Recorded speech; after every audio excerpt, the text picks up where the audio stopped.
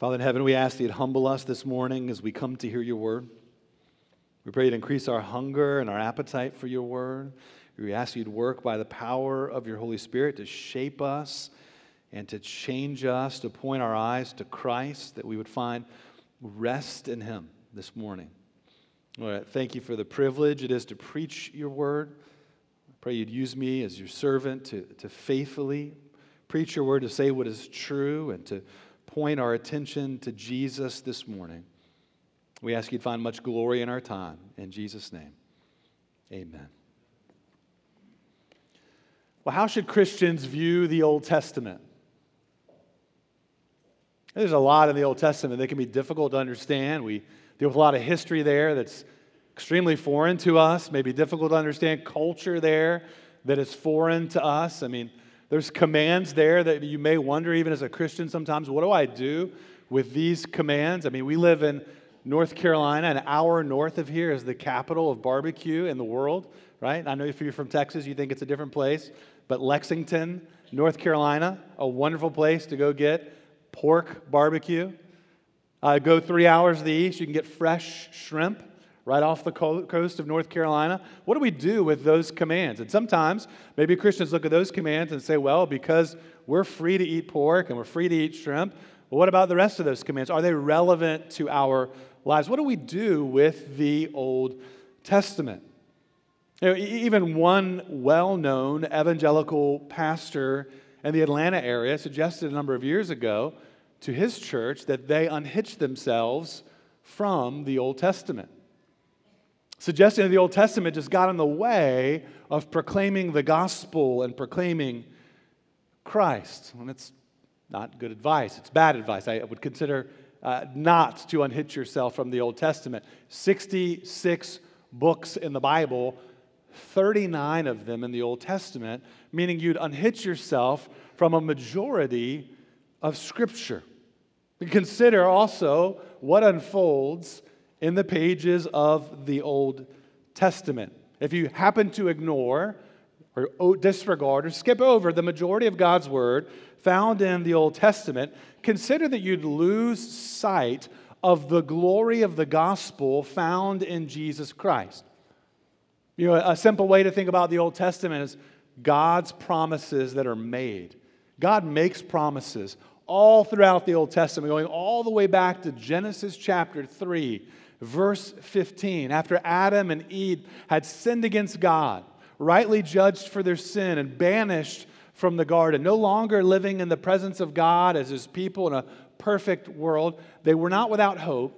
For God promised in Genesis 3, chapter 3, verse 15, to send one who would crush the head of the serpent, one that would redeem and save and buy back what was lost in the Garden of Eden. So all the way back in Genesis, we have promises that God makes, and they're unfolding throughout the pages of the Old Testament until you get to the New Testament, where God keeps his promises in Jesus Christ, the eternal Son of God. All 66 books unfolding God's plan for redemption and salvation found only in his Son Jesus. So what should Christians do with the Old Testament? We should marvel at the glory of God revealed in the truth of all of Scripture, in the truth of the Old Testament, as we see God's story of salvation unfolding throughout the pages of the Bible. In Galatians chapter 3, Paul helps the churches there in the region of Galatia see how God's promises are unchanging. His promises don't change from Genesis 3:15 on. From old covenant to new, from Abraham to Moses to Jesus, to the application of the gospel to your very life through faith in Jesus, God's promises never change. His salvation is by grace alone, through faith alone, in his Son, Jesus Christ alone. And this morning we turn our attention, as we continue on our study, we turn our attention to Galatians chapter 3 and verses 15 through 29. Go ahead and take your copy of the Bible and open it up. If you need a Bible, you can take the one right in front of you in the pew rack, and you can turn to page 973 in the Pew Bible, page 973. We're going to be in Galatians chapter 3, verses 15 through 29 this morning. What we do here, if you're new to our church and you're one of our guests, we're so glad you're here with us. It's easy to jump in this morning. We're just going to be looking at this passage of Scripture, Galatians 3, verses 15 through 29, and considering what God has to say in His Word. Let me read through all of this passage as we begin our time together, starting there in verse 15. To give a human example, brothers, even with a man-made covenant, no one annuls it or adds to it once it has been ratified. Now the promises were made to Abraham and to his offspring. It does not say and to offsprings, referring to many, but referring to one, and to your offspring, who is Christ. This is what I mean. The law, which came 430 years afterward, does not annul a covenant previously ratified by God so as to make the promise void. For if the inheritance comes by the law, it no longer comes by promise. But God gave it to Abraham by a promise. Why then the law? It was added because of transgressions until the offspring should come to whom the promise had been made. And it was put in place through angels by an intermediary. Now, an intermediary implies more than one, but God is one. Is the law then contrary to the promises of God? Certainly not. For if a law had been given that could give life, then righteousness would indeed be by the law. But the Scripture imprisoned everything under sin, so that the promise by faith in Jesus Christ might be given to those who believe. Now, before faith came, we were held captive under the law, imprisoned until the coming faith would be revealed. So then the law was our guardian until Christ came, in order that we might be justified by faith. But now that faith has come, we are no longer under a guardian. For in Christ Jesus you are all sons of God through faith. For as many of you as were baptized into Christ have put on Christ. There is neither Jew nor Greek, there is neither slave nor free. There is no male and female, for you are all one in Christ Jesus. And if you are Christ, then you are Abraham's offspring, heirs according to promise. Well, the main idea that captures all this passage, the main idea I want to unpack in this sermon is this. If you're taking notes, you can write this main idea down. God's promises never change, and neither does the way of salvation. God's promises never change, and neither does the way of salvation. Now, we've been studying through Paul's letter to the churches in the region of Galatia, which in modern day would be kind of south-central Turkey.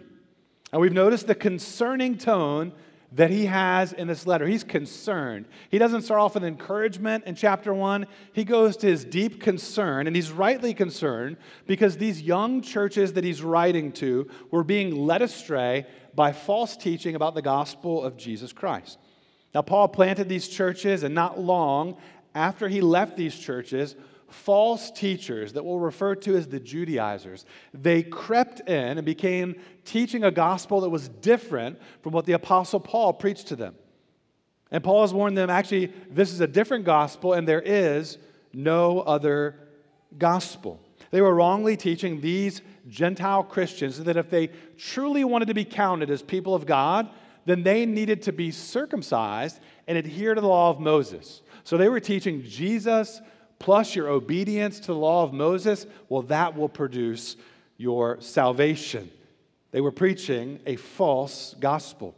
And in chapter 3, we looked last week to see Paul making the argument that they did not need to be circumcised in order to be counted as one of God's people. They didn't need Abraham's sign of circumcision. They needed Abraham's faith. And they'd already professed faith in Jesus Christ. God's righteousness has always been counted by faith in God's promises. And His promises have been fulfilled fully in Jesus Christ, His Son. Well, this morning, as we continue on in Galatians 3, we see Paul tracing through the story of the Old Testament. God's promises to Abraham, to Moses and the law, to Jesus as the fulfillment of the law. And then he speaks to the freedom that Christ gives to all who trust in Jesus. And as we make our way through this passage this morning, we're going to trace God's unchanging promises with three movements that I want us to turn our attention to. Three movements Paul makes from Abraham to Moses, from Moses to Jesus, and from slaves to sons when you put your faith in Jesus. The first movement is there in verses 15 through 18, from Abraham to Moses. Verses 15 through 18, from Abraham to Moses. Now, in the previous verses in chapter 3, Paul had pointed to Abraham to show that justification before God has always come by faith alone. Abraham believed God, and it was counted to him as righteousness. Now, these false teachers there in the region of Galatia, the Judaizers, they likely recognized the importance of Abraham, but they probably passed right over him to move on to Moses and to the law given to Israel. God giving Moses the law at Mount Sinai. And their teaching wrongly ended up suggesting that the law somehow improved on God's covenant to Abraham or even replaced God's covenant to Abraham. So Paul addresses there in verses 15 through 18 to show that God's promises are unchanging. The Old Testament law was temporary. It was preparatory. It pointed forward to what God would do in Jesus. And so Paul gives some brief teaching on God's covenant with Abraham and on God's covenant with Moses. Now let's define our terms here. What is a covenant? Most simply, a covenant is a formal arrangement between two or more parties. In the most broad sense, that's what it is. Now, we're probably more familiar in our modern society with contracts than we are with covenants. Now, covenants are a bit different. Covenants have to do with relationships, a formal arrangement between relationships. Tom Schreiner uses this brief definition. A covenant is a chosen relationship in which two parties make binding promises to each other. One example of a covenant that we're likely familiar with is marriage. One man, one woman, making binding promises to one another, sealed with a vow appealing to God. Now, covenants are very important in the Bible. The story of the Bible, from Genesis to Revelation, all 66 books, it unfolds through these biblical covenants. They trace God's saving work throughout history. And in this section, Paul shows the unity of covenants, but also the distinction of the covenants, particularly that God made with Abraham and with Moses. So let's pick up looking at verse 15. And Paul gives an example of covenants made between people. So when human beings make a covenant, those covenants are not to be broken.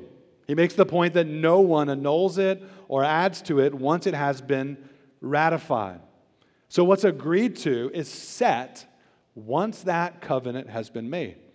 If that's the case with man-made covenants, his logic is, then how much more is it the case when God himself makes a covenant? What's set is done once it's been made. In verse 16, he points to God's covenant with Abraham. God's covenant with Abraham back in Genesis chapter 12, which we looked at a couple years ago. Genesis 12 was a covenant of grace. God himself promising what he would do in giving Abraham land and giving Abraham descendants. It was a covenant of promise, not one of human effort, but promise of God's grace.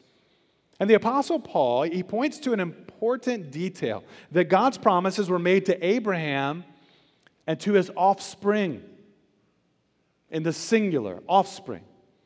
Now, Genesis chapter 12, verse 7 is one of several places where we read of the promise to Abraham's offspring in the singular. There in Genesis 12, verse 7, to your offspring I will give this land. Not offsprings in the plural, but rather referring to one. Well, who is this offspring? Well, Paul tells us there. He answers that at the end of verse 16. Who is Christ? Jesus is the offspring, the descendant of Abraham, the only one in whom all nations would be blessed. In other words, God's covenant promises to Abraham looked forward to Jesus Christ. Jesus is the one who inherits all of the blessing, the one who makes that blessing available to all nations if they would turn to Jesus and put their faith in Him. The point here, God's promises were ultimately fulfilled in Jesus. Now, God's promises came a long time before the Old Testament law came through Moses. In verse 17, Paul points to the law coming 430 years afterward. Now, he's likely counting there from the time of Jacob, when the covenant to Abraham was reaffirmed. And he makes it clear here, though, that the law does not set the promise aside. He says the law does not annul a covenant previously ratified by God so as to make the promise void. In other words, God's covenant with Moses did not nullify what God promised through Abraham. It didn't add anything to justification by faith alone. It's really important that you understand law and promise. And that's why the Apostle Paul is instructing the Galatians on that here. He's saying here that Abraham clearly believed God and it was credited to him as righteousness, meaning justification by faith alone is the way God has always saved. When the law was given through Moses, that did not change the way that God saved people. It's not like all of a sudden justification was now by believing God plus your own good works. He's saying the law had a different purpose. Don't get taken off track, is what he's telling the Galatians. The way that you were saved by faith alone is the way that you continue on in the Christian life. Paul's logic in verse 18 is that promise and law are mutually exclusive. Either God's blessing comes by grace and promise, or it comes by works of the law. If you were to receive God's blessing, the inheritance by your own works, that would not be a gift.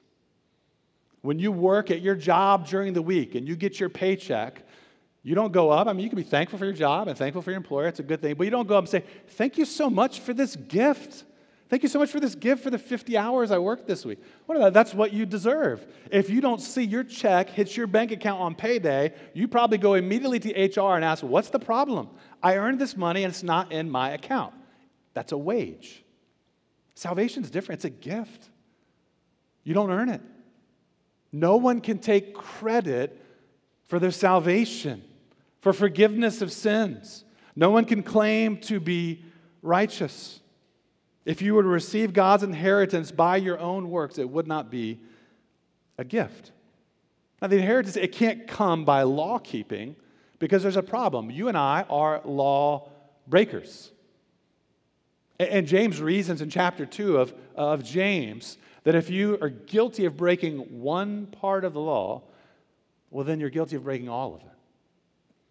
God's blessing of salvation is a promise fulfilled by God's grace through faith. We can't be made right with God by our own obedience. We can only be made right by God by His grace through faith in His promise. So the covenant is based on promise, and therefore it cannot come through law. God's promises to Abraham have been fulfilled in Jesus. Jesus is the true offspring of Abraham. All the rest of Abraham's descendants failed, dishonored God, broke His law. Jesus, descendant of Abraham, perfectly obeyed the law of God, perfectly loved God, and perfectly loved neighbor. And then He laid down His life and died on the cross to pay for lawbreakers, to pay for the sin that you and I have committed. He rose from the dead on the third day that we might be saved if we put our faith in Him. The significance of all of this is that the law being given to Moses did not change the way of salvation. Salvation has always been by God's promise. Abraham, justified by faith, he believed God, and it was counted to him as righteousness. Therefore, justification by faith alone is a permanent reality. The law did not change this. Time has not changed this. The law did not add to justification. In fact, moving backwards to keeping the Mosaic law as a means to gain acceptance from God is moving away from Jesus, moving away from blessing. Christian, the good news for us here is this: God deals with his people based on his promises. That's how our religion is different from any other world religion. God deals with us, with people in general, based on his promises found in Jesus Christ. And what that means, Christian, at the moment of your conversion, when you were saved, when by the Spirit of God you were led to repent of your sin and put your faith in Jesus Christ, that moment forward, your salvation has rested on God's unchanging promises in Jesus Christ. Now think about this. We said this last week. You do the law. It's important to understand the distinction, law and promise. You do the law, but you can't do the promise. You don't do the gospel. You do the law. You obey. You keep commands or you break them. But when it comes to promise, when it comes to the gospel, you don't do promise. You believe God's promise. You trust in God's promise. And therefore, we are a people of faith, a people of promise, a people who put our faith in Jesus Christ. And the good news is this: we can rest. We can rest from trusting in our own good efforts, rest in wrongly trusting in our own ability to keep the law, or rest when we see that the law condemns us and we're rightly battered and bruised from our law breaking. We find rest in Jesus Christ. He kept God's law perfectly. We're with him through faith. We put our trust in him. By God's grace, we're united to him, and he alone can give us rest. The second movement I want you to see in verses 19 through 25, from Moses to Christ. The second movement that traces God's unchanging promises from Moses to Christ. Again, promise and law, really important to understand. The law has an important place in the Scriptures. It has an important place in God's history of salvation. The law came from God, and therefore it's good. So don't get it twisted. Don't think somehow the law is a terrible thing. Consider that Paul says nothing negative about the law in this section. If there was something to condemn, this would have been a place in the Bible to make it clear. But what he does in this section is he clarifies the role of the law. What Paul is referring to in this section as the Old Testament law of Moses. Now, law in its broadest sense, law just means commands. We see God's law in that sense in the Old Testament and the New. We see God's law given before sin in the Garden of Eden. God gave law to Adam and Eve. Do not eat from this tree. That's a law. Be fruitful, multiply and fill the earth. Command. God's law existed there before sin because God's law revealed who he is. He's holy and he's good and he's right. You know, when we think more broadly about Old Testament law, you can look to Deuteronomy chapter 6, 2 great commandments. Love God, love your neighbor. And then what do the 10 Commandments do? They elaborate on those 2 commandments. The 10 Commandments teach us how to love God, how to love our neighbor. The first 4 commandments and the 10 Commandments about loving God vertically. Commandments 5 through 10. The second table of the 10 Commandments teach about horizontal love, how to love your neighbor as yourself. These 10 Commandments, they're expanded to about 630 commandments of the law of Moses that we found throughout the pages of the Old Testament. So what do we do with all this? How do we think about law? Well, we're going to handle a little bit of that this morning, and Paul continues to go on throughout the book of Galatians, even in chapter 5, to talk about how Christians who are filled with the Spirit should think about the law. But this morning, what we see is Paul clarifying the role of the Mosaic law in salvation. So you might reason, if the law did not add to salvation, if it didn't replace God's promise to Abraham, then what is the purpose of the law? Well, look at verse 19. Why then the law? It was added because of transgressions until the offspring should come to whom the promise has been made. Until. We see here the law was temporary. Until the offspring, Jesus. Until Jesus came. And as it was given, it had a specific aim. Paul says the law was given because of transgressions. Now stick with me here. There's a lot of material here. But we give ourselves to difficult things at work. You figure difficult things out at work. College students, you're taking some difficult subject matter. So are middle schoolers. When I help out my elementary students, sometimes I get stumped, even with elementary math. Right? We've all tackled difficult things. So let's not treat theology like, it's really just for the people who want to go to seminary, really care about scholastic work. But no, we're God's people. This is God's word, and we want to give ourselves to hard work to understand what God has said in His word. So let's do a little bit of work here. Paul says the law was given because of transgressions. The literal translation of this in the Greek, it translates like this: to increase transgressions. Meaning the law came in to produce transgression. Now, that may sound confusing. To produce transgression, that sounds counterproductive. Let's consider the difference between sin and transgression. One scholar that I read this week, he's actually one of our resident scholars, Chris Solomonides. Chris is a resident here, and Chris wrote a paper on this particular passage in seminary, and he shared that with me this week, and there was some really good stuff in that paper. So I quote our resident scholar here. Here's what Chris had to say. Without the law, you have sin, but no transgression. With the law, you have sin that has become transgression, which is a greater violation. The law is being used to see ever so clearly what has already existed in man and expose it by escalating sin from unknown to known. Sin already existed. The law comes, you break the law, that's a transgression. It exposes what is already there. Think about it like this. Increasing transgression means the law defined sin and exposed sin for what it is, a violation of God's holy standards. So consider the fifth command. Honor your father and mother. Before that was given, kids still knew and parents still knew it was wrong to disobey them.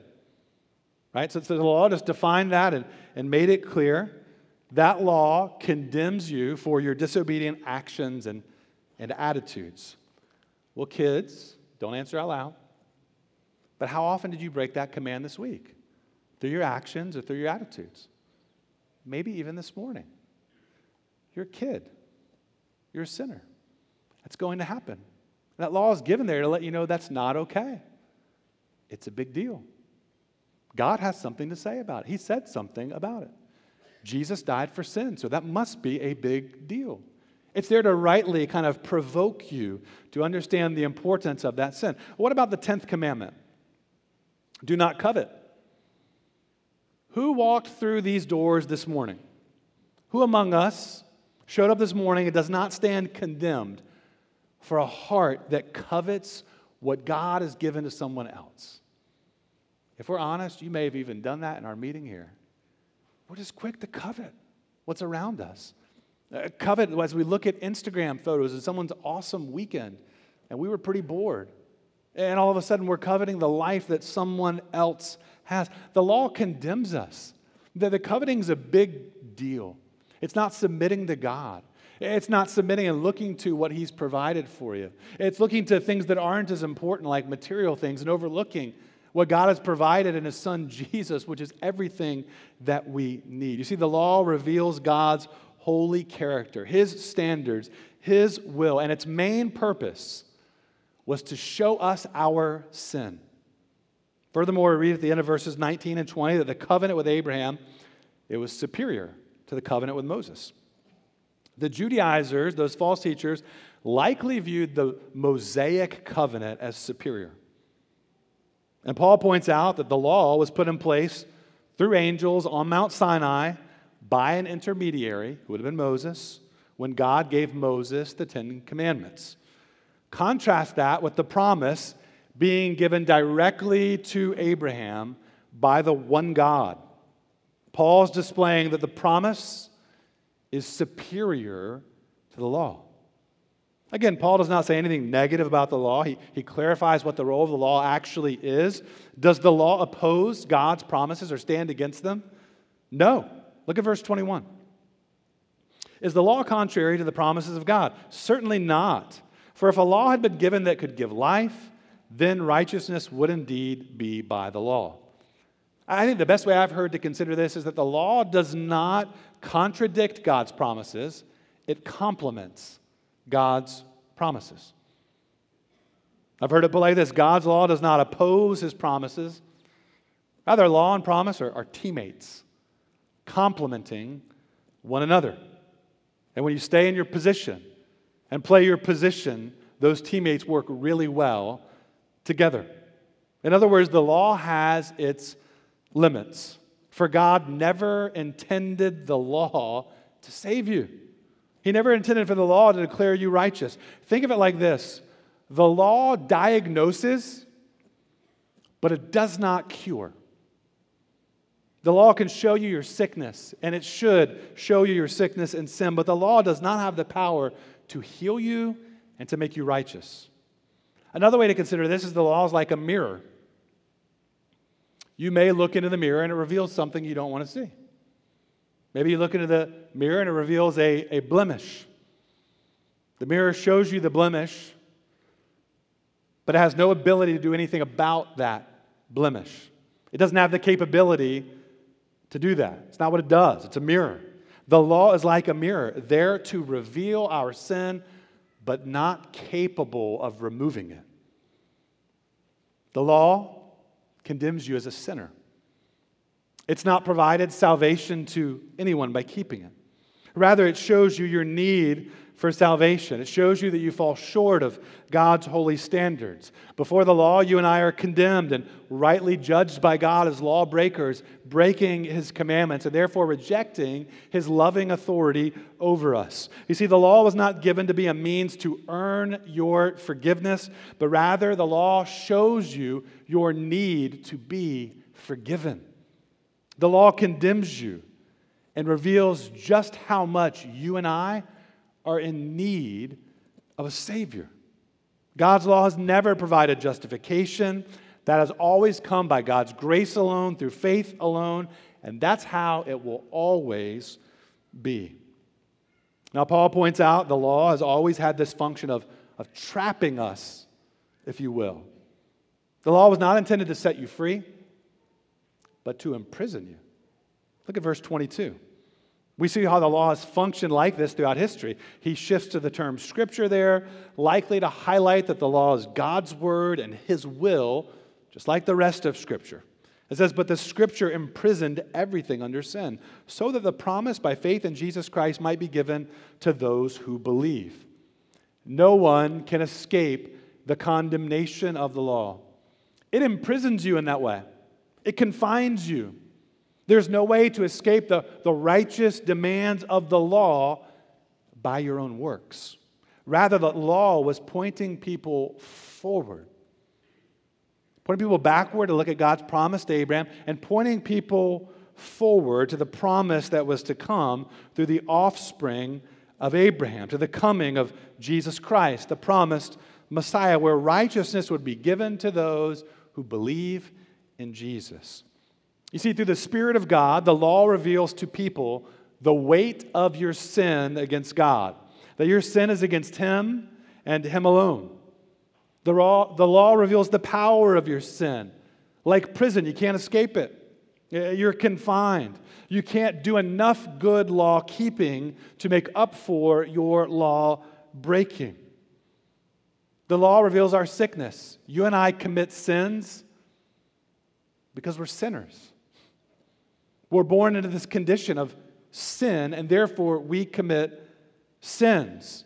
We have no hope in ourselves, no hope in our own effort. And therefore the law was intended to point you somewhere else, to drive you to Christ, that you would see that you are hopeless apart from his salvation and his rescue from prison.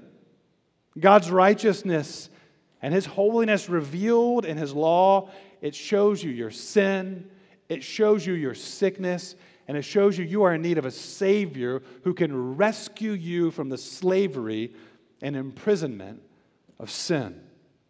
It was always the plan for the law to be a sort of interim. It was temporary, and it was preparatory. That's the point that Paul finally drives home with a few illustrations in verses 23 through 25.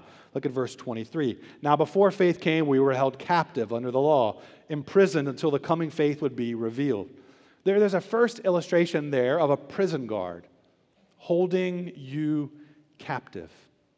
The law was not intended in itself to bring you life. Rather, it held you captive, imprisoned under sin. Again, it was intended to point you to life, to point you to God's promise revealed in the coming of Christ. Christ, the only one who can set you free from the sin that imprisons you, that confines you, and only by faith receiving freedom. Faith in Jesus being the key that unlocks the prison cell and sets you free from sin and slavery and death. In verses 24 and 25, a second illustration given using the metaphor of a guardian to show that the law was serving a temporary and specific purpose until the time arrived when Jesus came. Look at verse 24. So then the law was our guardian until Christ came, in order that we might be justified by faith. But now that faith has come, we are no longer under a guardian.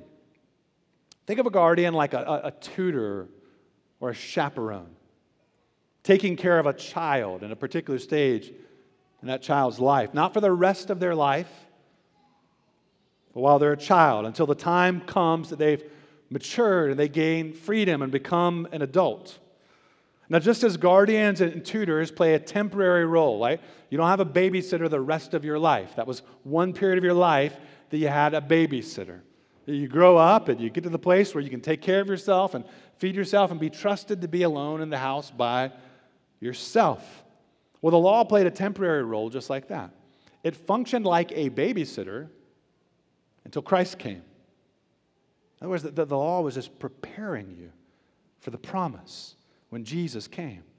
And the result for Christians in verse 25, for all who put their faith in Jesus, you are no longer under this guardian. You're free.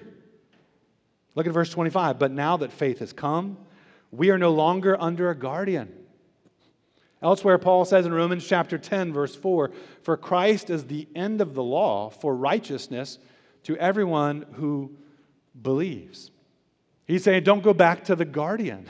The guardian was always there to prepare you for your Savior. You know, my oldest daughter, she turned 18 yesterday. I looked at my wife a few months ago. We were sipping coffee on a Saturday morning.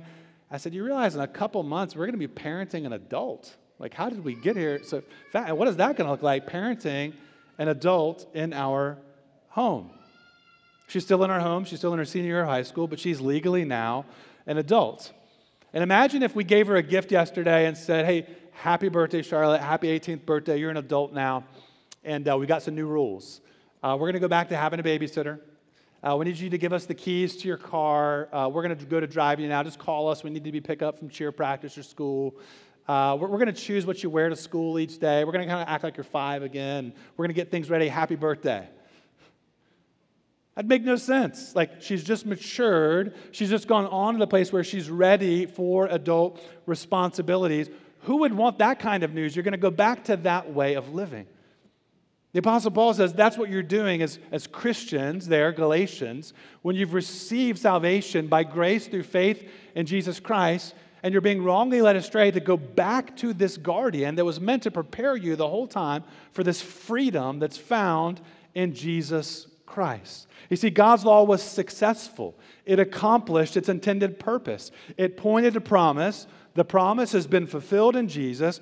Christ has come. He laid down his life and he died on the cross. He rose from the dead on the third day. He sent his promised Holy Spirit to dwell in all people who would believe in Jesus. He ushered in a different and new time period.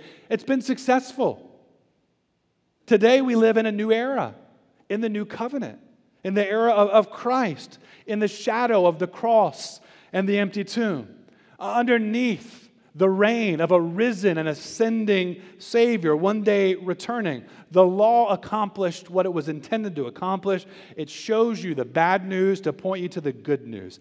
The bad news, you've broken the law. You can't stop breaking it. The good news, Jesus fulfilled the law. He perfectly obeyed God.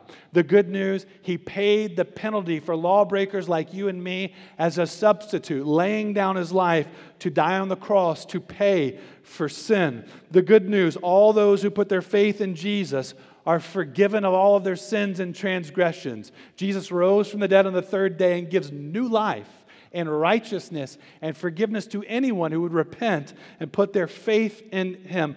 Good news, you get credit for doing the law even though you failed through the righteousness of Jesus Christ being counted as yours. You earned the 0.0 GPA. He earned the 4.0. And when you put your faith in Him, His transcript gets counted as yours. Who wouldn't want to serve a God like that? There's no other God like this. There is no other message like this. It's only found in Jesus Christ. And therefore, there is no room for boasting. There is only room for rejoicing and resting in what Christ has done.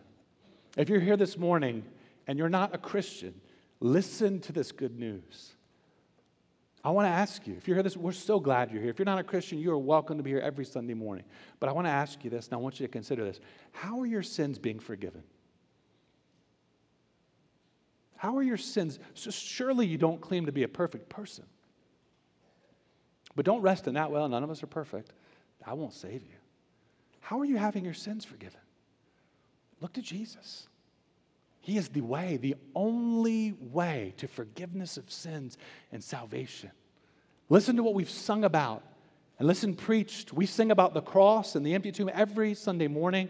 Look to Christ and find salvation in Him. Don't leave this morning without talking to someone who invited you, whether that's a family member that you're with or a classmate or a friend, or come to any door afterwards.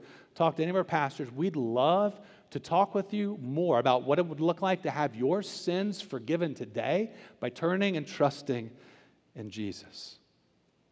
Now, Christian, we'll look more in the coming weeks about the law and the place that it has in the life of a believer. In Galatians chapter 5, we look at just the life in the Spirit.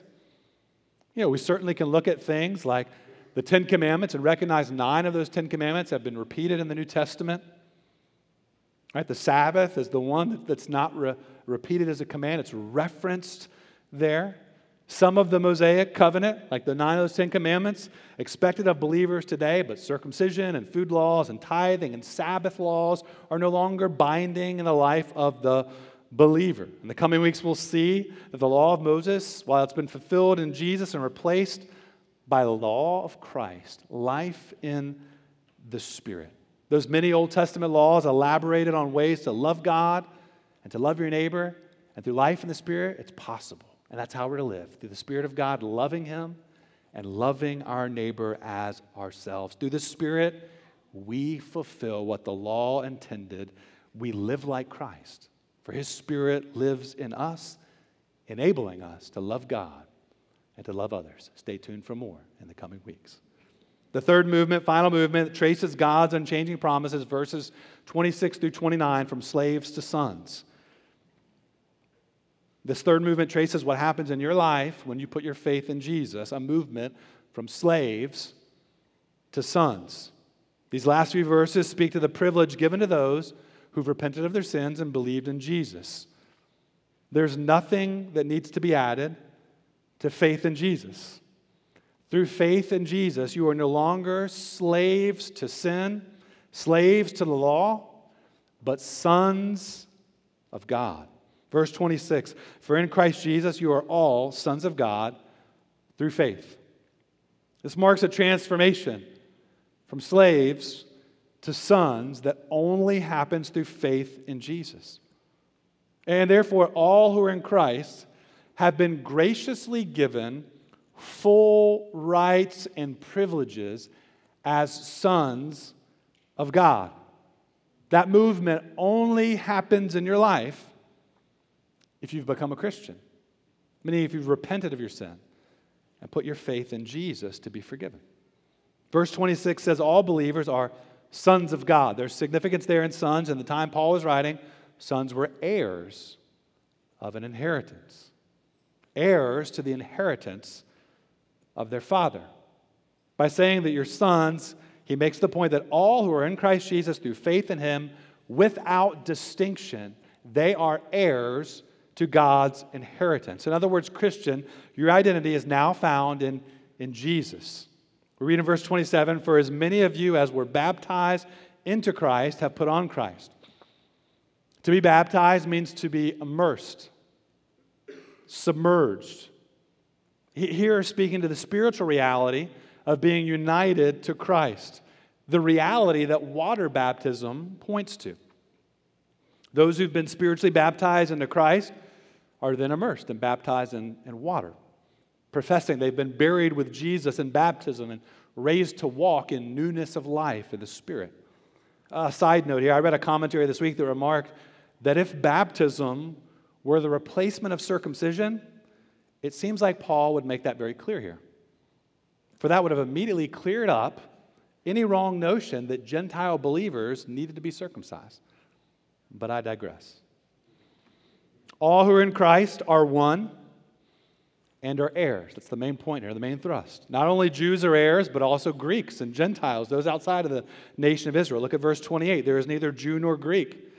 Christ has brought salvation to the nations. The nations inherit the blessing of God promised to Abraham through faith in Jesus. There is neither slave nor free. Slaves who in that society owned nothing and therefore had no right to inheritance have been made heirs right along with the free. There is no male or female. This is important. If male and female are both heirs in Christ, why does Paul not say back in 26, you are all children of God? Why does it say you're all sons of God if this includes male or female? I've got 2 daughters and 2 sons. I don't call them my sons. I call them my children, my sons and my daughters. So why does Paul choose to use here sons of God rather than children? Well, again, in most ancient cultures, sons were the heirs to the inheritance of the father. That legal status back in those ancient times was often not given to daughters. Look at the beauty here. By saying that both male and female are sons, Paul is highlighting we are all heirs to God's inheritance in Christ. Those who in society that were not counted as heirs to an inheritance, they too are now sons of God through Jesus, Jew and Gentile, slave and free, male and female. The point being, you're all sons of God, summed up there at the end in verse 28, for you are all one in Christ Jesus. Church, you are one in Christ. You've been given a unity. You didn't build it. It wasn't the idea of American evangelicals. Church membership doesn't make that happen. It recognizes what's been bought by the blood of Jesus Christ. The dividing wall of hostility being torn down. Unity been given through the blood of Jesus Christ and the Spirit given to all who would trust in Him. All ethnicities, all social classes, men and women made one. We are not all identical, but we're all one. Look around. We're not all identical, but we're all one. It's a spiritual reality given to all those who trust in Jesus. Unity in Christ is what is highlighted here. When you become a Christian, this is important, you still remain a man or a woman. So Paul is not denying any distinction here of any of these classes. Elsewhere in Ephesians chapter 5, he teaches the importance of distinctions of roles in marriage with men and women, husband and wife. In 1 Timothy, distinctions of the church for men and women, particularly as it relates to the office of pastor. So that's not undoing that.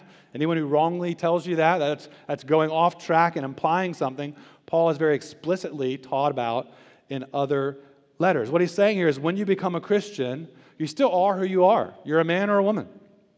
You still who are you are ethnically. When I became a Christian, I'm still a white guy.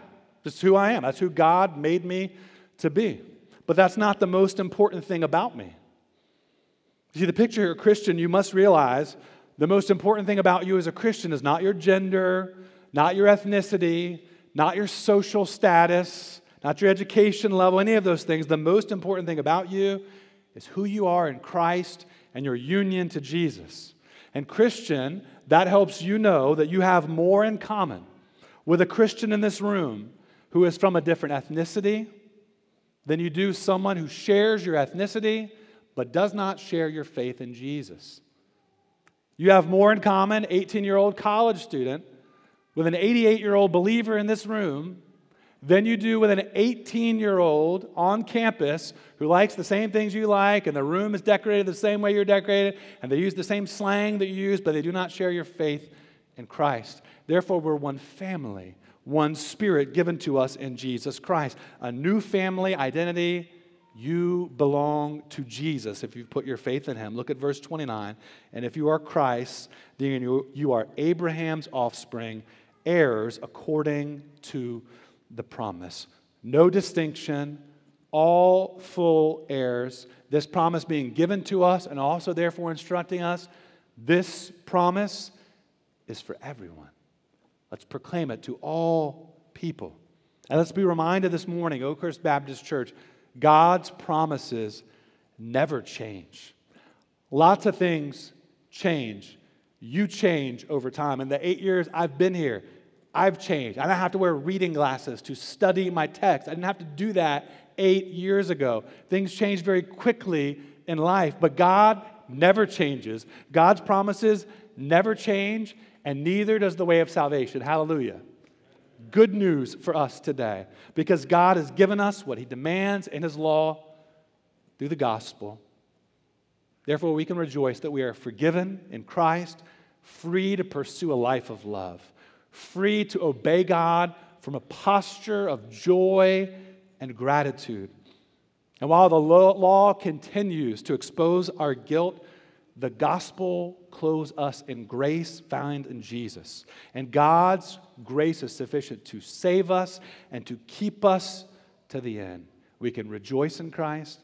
We can rest in Christ. He alone has fulfilled the law for us. He alone bore its curse in our place. And he rose from the dead that we might be declared righteous in his sight. Christian, live a life of enjoying and rejoicing in and resting in all that God is for you in Christ Jesus. Let's do that now. Father, you alone have brought us rest in your Son Jesus. We thank you so much as a church as we remember your amazing grace and your amazing love and your kindness and the power of your Holy Spirit to lead us lawbreakers away from sin, to find forgiveness at the cross of Jesus Christ. And Lord, we ask that you would guard us this morning by the promises found in your gospel, the promise we can cling to that Jesus will never leave us nor forsake us. May we find rest in him and in his presence in our lives, joy in knowing him, and comfort as we look to the future in a life lived with you. We ask that you'd strengthen us by your grace as we depart this morning. In Jesus' name, amen.